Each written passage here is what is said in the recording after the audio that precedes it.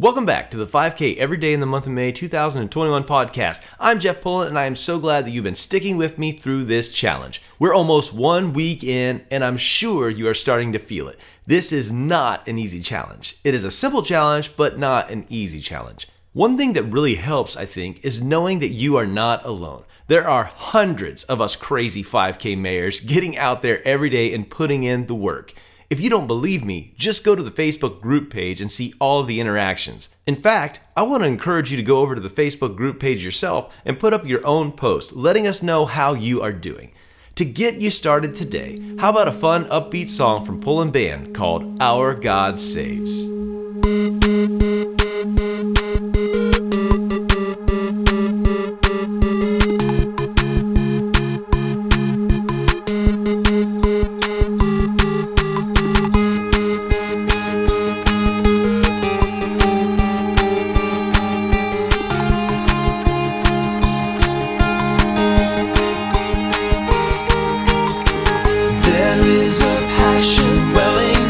Transforming lives, consuming us. It is the power of our awesome God. Our God is risen and He reigns. All of creation joins to say we are indebted to the God who saves. Our God saves. Our God saves. We may die, our God saves, our God saves.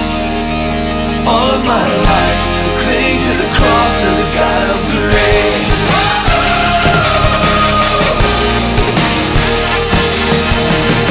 There is a passion welling up, transforming lives, consuming us. It is the power of our awesome God. God is risen and He reigns. All of creation joins to say we are indebted to the God who saves. Our God saves. Our God saves. We may die, but we will be raised. Our God saves. Our God saves. All of my life, cling to the cross of the God of grace.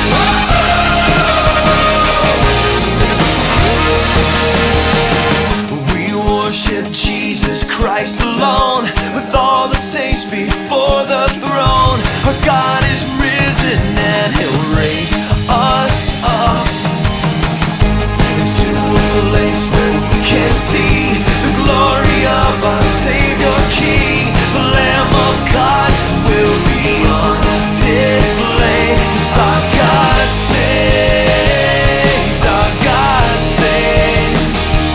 We may die, but we will be raised. And our God saves, our God saves. All my life, cling to the cross of the God of grace.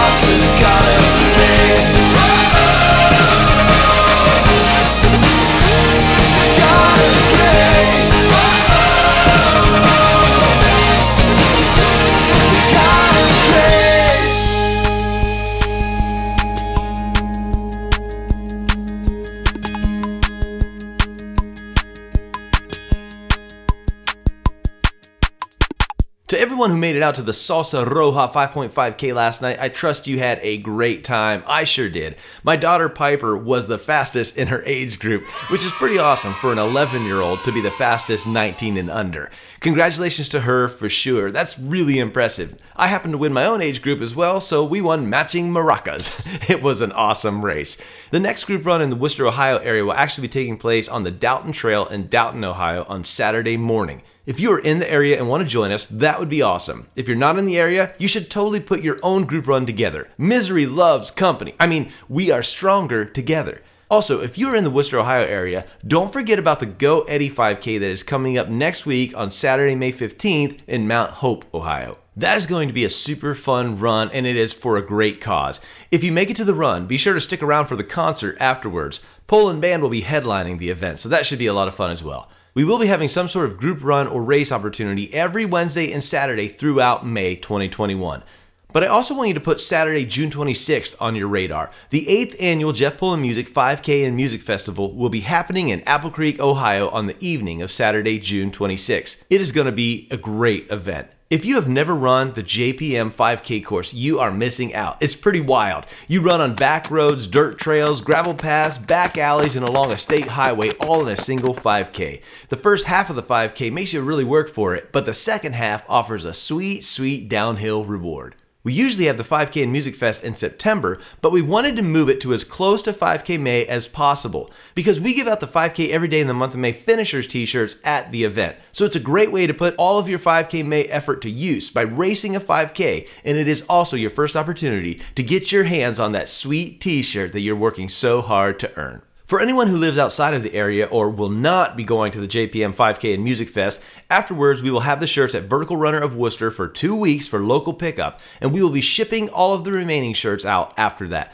So to be clear, you will still get your shirt even if you are not at the 5K and Music Festival in Apple Creek, Ohio on June 26th. But your first chance to pick up your shirt and be publicly recognized for your accomplishment will be at the 5K and Music Fest. All right, let's go ahead and jump back into the Gospel of Matthew for today's Bible reading. Chapter 16. One day, the Pharisees and Sadducees came to test Jesus, demanding that he show them a miraculous sign from heaven to prove his authority. He replied, "You know the saying, red sky at night means fair weather tomorrow. Red sky in the morning means foul weather all day. You know how to interpret the weather signs in the sky, but you don't know how to interpret the signs of the times. Only an evil, adulterous generation would demand a miraculous sign, but the only sign I will give them is the sign of the prophet Jonah." Then Jesus left them and went away. Later, after they crossed to the other side of the lake, the disciples discovered they had forgotten to bring any bread. "Watch out," Jesus warned them. "Beware of the yeast of the Pharisees and the Sadducees." At this, they began to argue with each other because they hadn't brought any bread. Jesus knew what they were saying, so he said, "You have such little faith. Why are you arguing with one another about having no bread? Don't you understand even yet? Don't you remember the 5,000 I fed with 5 loaves and the baskets of leftovers you picked up? Or the 4,000 I fed with 7 loaves and the large baskets of leftovers you picked up? Why can't you understand that I'm not talking about bread? So again I say this, beware of the yeast of the Pharisees and the Sadducees." Then at last they understood that he wasn't speaking about the yeast and bread, but about the deceptive teaching of the Pharisees and Sadducees. When Jesus came to the region of Caesarea Philippi, he asked his disciples, "Who do people say that the Son of Man is?" "Well," they replied, "some say John the Baptist, some say Elijah, and others say Jeremiah, or one of the other prophets." Then he asked them, "But who do you say I am?" Simon Peter answered, "You are the Messiah, the Son of the living God." Jesus replied, "You are blessed, Simon, son of John, because my Father in heaven has revealed this to you. You did not learn this from any human being. Now I say to you that you are Peter, which means rock, and upon this rock I will build my church, and all the powers of hell will not conquer it. And I will give you the keys of the kingdom of heaven. Whatever you forbid on earth will be forbidden in heaven, and whatever you permit on earth will be permitted in heaven." Then he sternly warned the disciples not to tell anyone that he was the Messiah. From then on, Jesus began to tell his disciples plainly that it was necessary for him to go to Jerusalem, and that he would suffer many terrible things at the hands of the elders, the leading priests, and the teachers of religious law. He would be killed, but on the 3rd day he would rise from the dead. But Peter took him aside and began reprimanding him for saying such things. "Heaven forbid, Lord," he said. "This will never happen to you." Jesus turned to Peter and said, "Get away from me, Satan. You are a dangerous trap to me. You are seeing things merely from a human point of view, not from God's." Then Jesus said to his disciples, "If any of you wants to be my follower, you must give up your own way, take up your cross, and follow me. If you try to hang on to your life, you will lose it. But if you give up your life for my sake, you will save it. And what do you benefit if you gain the whole world but lose your own soul? Is anything worth more than your soul? For the Son of Man will come with his angels in the glory of his Father and will judge all people according to their deeds. And I tell you the truth, some standing here right now will not die before they see the Son of Man coming in his kingdom." The religious leaders are once again demanding a sign from Jesus. Matthew 16:1 says, "One day the Pharisees and Sadducees came to test Jesus, demanding that he show them a miraculous sign from heaven to prove his authority." What? Were they blind? Jesus was performing miracles all over the place. What more could they possibly want from him? I think it's safe to say that for the spiritually blind, hard-hearted haters, no sign in the world would be enough to satisfy their skepticism.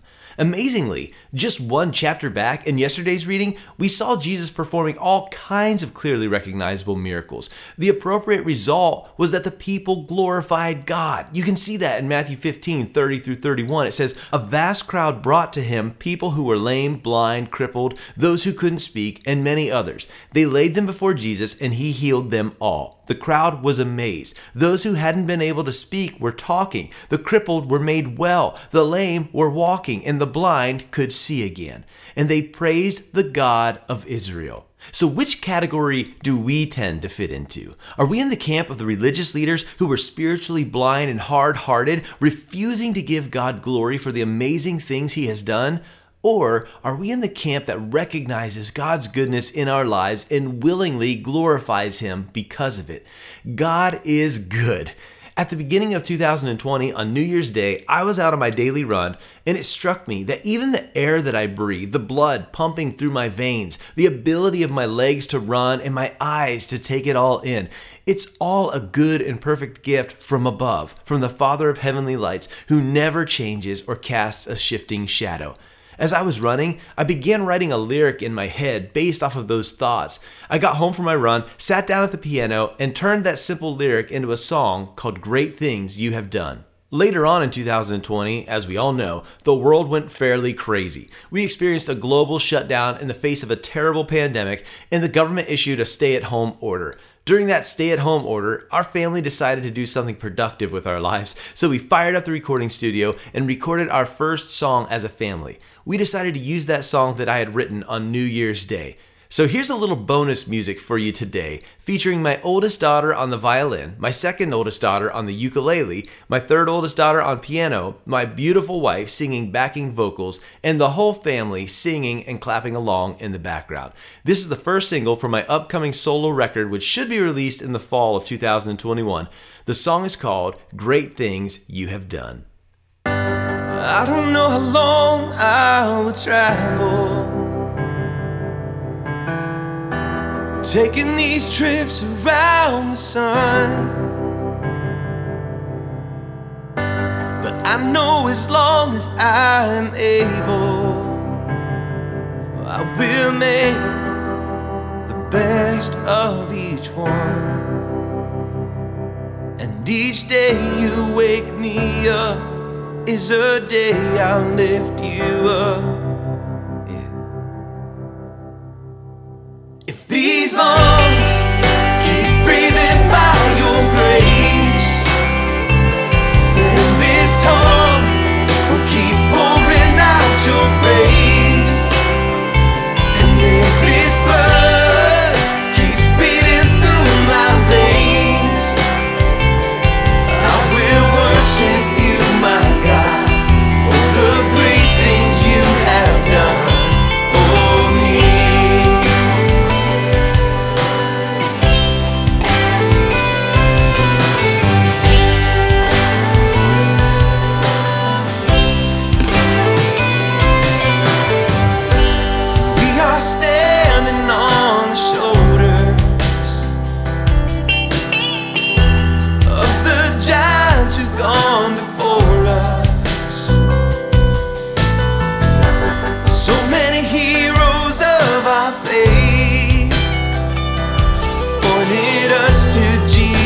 Christ, to the very source of life.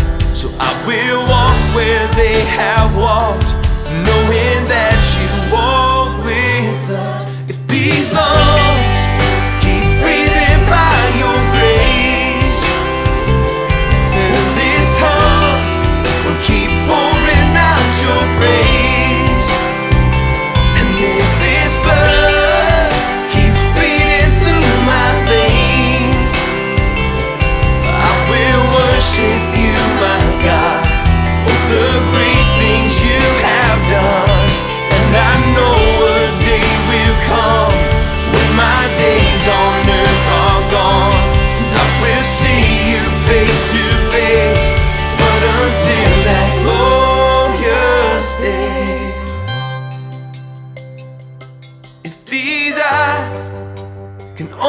see by faith.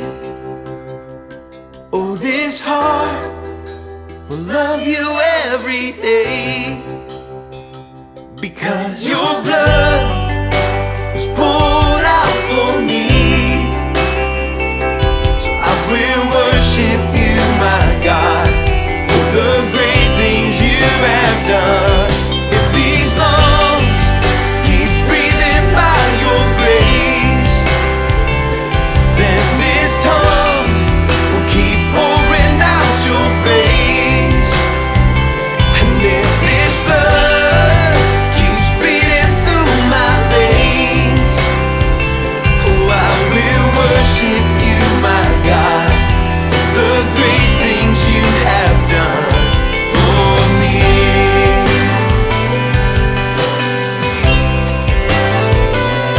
For me. Oh, the great things you have done for me.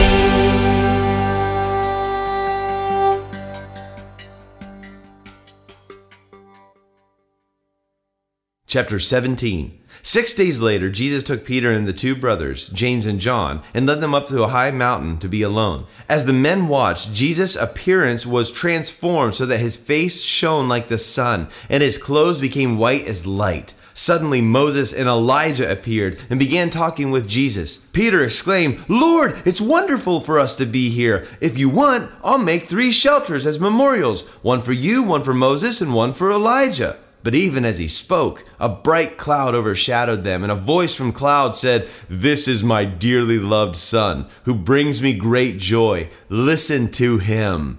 The disciples were terrified and fell face down on the ground. Then Jesus came over and touched them. "Get up," he said. "Don't be afraid." And when they looked up, Moses and Elijah were gone, and they only saw Jesus. As they went back down the mountain, Jesus commanded them, "Don't tell anyone what you have seen until the Son of Man has been raised from the dead." Then his disciples asked him, "Why do the teachers of religious law insist that Elijah must return before the Messiah comes?" Jesus replied, "Elijah is indeed coming first to get everything ready. But I tell you, Elijah has already come, but he wasn't recognized, and they chose to abuse him. And in the same way, they will also make the Son of Man suffer." Then the disciples realized he was talking about John the Baptist. At the foot of the mountain, a large crowd was awaiting them. A man came and knelt before Jesus and said, "Lord, have mercy on my son. He has seizures and suffers terribly. He often falls into the fire or into the water. So I brought him to your disciples, but they couldn't heal him." Jesus said, "You faithless and corrupt people, how long must I be with you? How long must I put up with you? Bring the boy here to me." Then Jesus rebuked the demon in the boy, and it left him. From that moment on, the boy was well. Afterward, the disciples asked Jesus privately, "Why couldn't we cast out that demon?" "You don't have enough faith," Jesus told them. "I tell you the truth, if you had faith even as small as a mustard seed, you could say to this mountain, 'Move from here to there,' and it would move. Nothing would be impossible." After they gathered again in Galilee, Jesus told them, "The Son of Man is going to be betrayed into the hands of his enemies. He will be killed, but on the 3rd day he will be raised from the dead." And the disciples were filled with grief. On their arrival in Capernaum, the collectors of the temple tax came to Peter and asked them, "Doesn't your teacher pay the temple tax?" "Yes, he does," Peter replied. Then they went into the house. But before he had a chance to speak, Jesus asked him, "What do you think, Peter? Do kings tax their own people or the people they have conquered?" "They tax the people they have conquered," Peter replied. "Well then," Jesus said, "the citizens are free. However, we don't want to offend them, so go down to the lake and throw in a line, open the mouth of the first fish you catch, and you will find a large silver coin. Take it and pay the tax for both of us." There's something quite interesting that happens here in Matthew 17, and it's easy to miss. I'm going to say something that may surprise you, but hang with me, and I think you'll end up agreeing with me. I believe that Jesus was essentially a youth pastor. By that I mean that the 12 disciples, those who were walking with him and ministering alongside of him, were most likely teenagers. Check out this passage again from Matthew 17, 24 through 27. It says, "On their arrival in Capernaum, the collectors of the temple tax came to Peter and asked him, 'Doesn't your teacher pay the temple tax?' 'Yes, he does,' Peter replied. Then he went into the house. But before he had a chance to speak, Jesus asked him, 'Well, what do you think, Peter? Do kings tax their own people or the people they have conquered?' They tax the people they have conquered, Peter replied. Well then, Jesus said, the citizens are free. However, we don't want to offend them, so go down to the lake and throw in a line. Open the mouth of the first fish you catch, and you will find a large silver coin. Take it and pay the tax for both of us. Now, I may be reading too far into this, and I don't want to skip over the part where Jesus sent Peter off to gather a coin from the mouth of a fish, because that's just super cool. But I think that this passage is giving us a bit of insight into the age of the disciples. What? How did I get that? Well, let's quickly turn to the book of Exodus to get an understanding of what this temple tax thing is all about. This is from Exodus 30, verses 13 and 14. It says, each person who is counted must give a small piece of silver as a sacred offering to the Lord. This payment is half a shekel based on the sanctuary shekel, which equals 20 gerahs. All who have reached their 20th birthday must give this sacred offering to the Lord. Well, there it is. The temple tax is half a shekel each, one for Peter and one for Jesus. That much is plain from the text in Matthew 17:27, but the passage also seems to indicate that only Peter and Jesus were required to pay the temple tax, which means, if I'm reading this correctly, that only Peter and Jesus were 20 years old and upward, according to the temple tax description given in Exodus 30, verse 14. This tells me that Jesus was essentially a youth pastor with one adult leader, Peter, and 11 teenagers in his youth group. And one of those teenagers was a really, really bad student, by the way. Now, to be fair, we probably don't even need to understand how the temple tax worked in order to realize that the disciples were likely in their teenage years while they walked with Jesus. Most biblical historical scholars agree that Jesus was crucified somewhere around 30 AD, and that the Gospels of Matthew, Mark, Luke, and John were likely written 30 or 40 years later. From a simple life expectancy perspective, it is reasonable to believe that they walked with Jesus in their teens and then wrote their account when they were in their 40s, 50s, or 60s. The implications for this are pretty incredible. With that one adult leader and 11 teenagers, Jesus was able to change the world. I spent nearly 10 years as a youth pastor. I never saw that position as a stepping stone into real ministry. I saw myself as walking in the footprints of Jesus. Admittedly, I was not nearly as good or effective at it as Jesus was, but it was a real privilege and an honor to follow in his footsteps. This passage reminds me of the priorities and the plan of God. He is in the business of using the least, the lowly, the overlooked, the most unlikely, and empowering them to do something amazing to the glory of God. Chapter 18. About that time, the disciples came to Jesus and asked, "Who is greatest in the kingdom of heaven?" Jesus called a little child to him, and he put the child among them. Then he said, "I tell you the truth. Unless you turn from your sins and become like little children, you will never get into the kingdom of heaven. So anyone who becomes as humble as this little child is the greatest in the kingdom of heaven. And anyone who welcomes a little child like this on my behalf is welcoming me. But if you cause one of these little ones who trusts in me to fall into sin, it would be better for you to have a large millstone tied around your neck and be drowned in the depths of the sea. What sorrow awaits the world because it tempts people to sin. Temptations are inevitable, but what sorrow awaits the person who does the tempting. It's better to enter eternal life with only one hand or one foot than to be thrown into eternal fire with both of your hands and feet. And if your eye causes you to sin, gouge it out and throw it away. It is better for you to enter eternal life with only one eye than to have two eyes and be thrown into the fire of hell. Beware that you don't look down on any of these little ones, for I tell you that in heaven their angels are always in the presence of my heavenly Father. If a man has 100 sheep and one of them wanders away, what will he do? Won't he leave the 99 others on the hills and go out and search for the one that is lost? And if he finds it, I tell you the truth, he will rejoice over it more than the 99 that didn't wander away. In the same way, it is not my heavenly Father's will that even one of these little ones should perish. If another believer sins against you, go privately and point out the offense. If the other person listens and confesses it, you have won that person back. But if you are unsuccessful, take one or two others with you and go back so that everything you say may be confirmed by 2 or 3 witnesses. If the person still refuses to listen, take your case to the church. Then, if he or she won't accept the church's decision, treat that person as a pagan or a corrupt tax collector. I tell you the truth, whatever you forbid on earth will be forbidden in heaven, and whatever you permit on earth will be permitted in heaven. And I'm also going to tell you this, if 2 of you here on earth agree concerning anything you ask in my Father's name, he will do it for you. For where 2 or 3 gather together as my followers, I am there among them."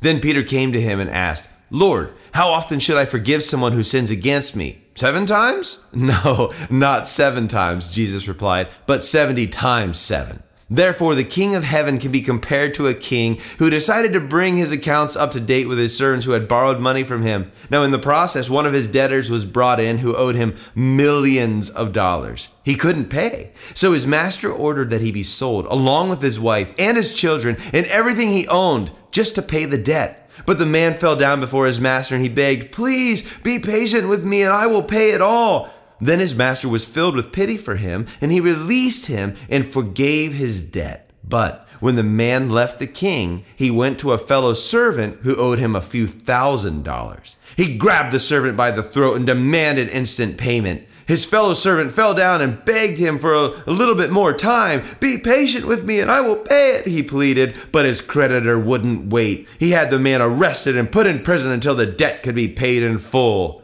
And when some of the other servants saw this, they were very upset. They went to the king and told him everything that had happened.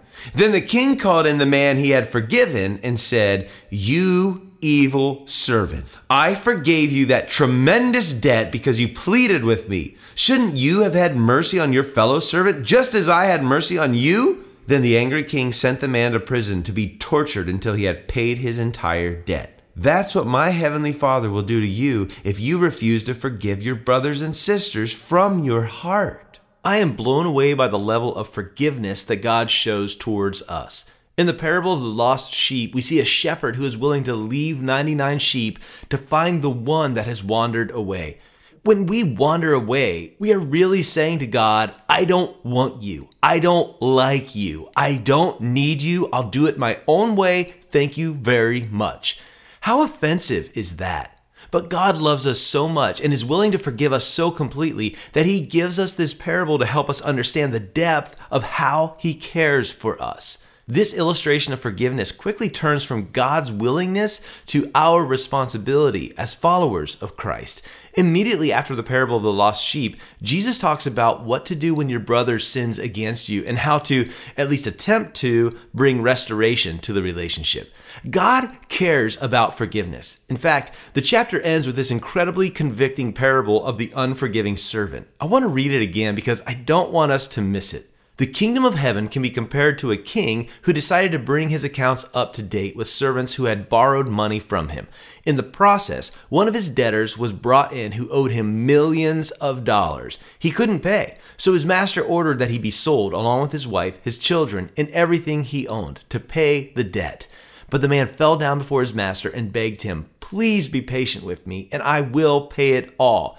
Then his master was filled with pity for him, and he released him and forgave his debt. But when the man left the king, he went to a fellow servant who owed him a few $1,000s. He grabbed him by the throat and demanded instant payment. His fellow servant fell down before him and begged for a little more time. "Be patient with me, and I will pay it," he pleaded. But his creditor wouldn't wait. He had the man arrested and put into prison until the debt could be paid in full. When some of the other servants saw this, they were very upset. They went to the king and told him everything that had happened. Then the king called in the man he had forgiven and said, "You evil servant, I forgave you that tremendous debt because you pleaded with me. Shouldn't you have mercy on your fellow servant just as I had mercy on you?" Then the angry king sent the man to prison to be tortured until he had paid his entire debt. That's what my heavenly Father will do to you if you refuse to forgive your brothers and sisters from your heart. Yikes. I would say that God is pretty serious about forgiveness.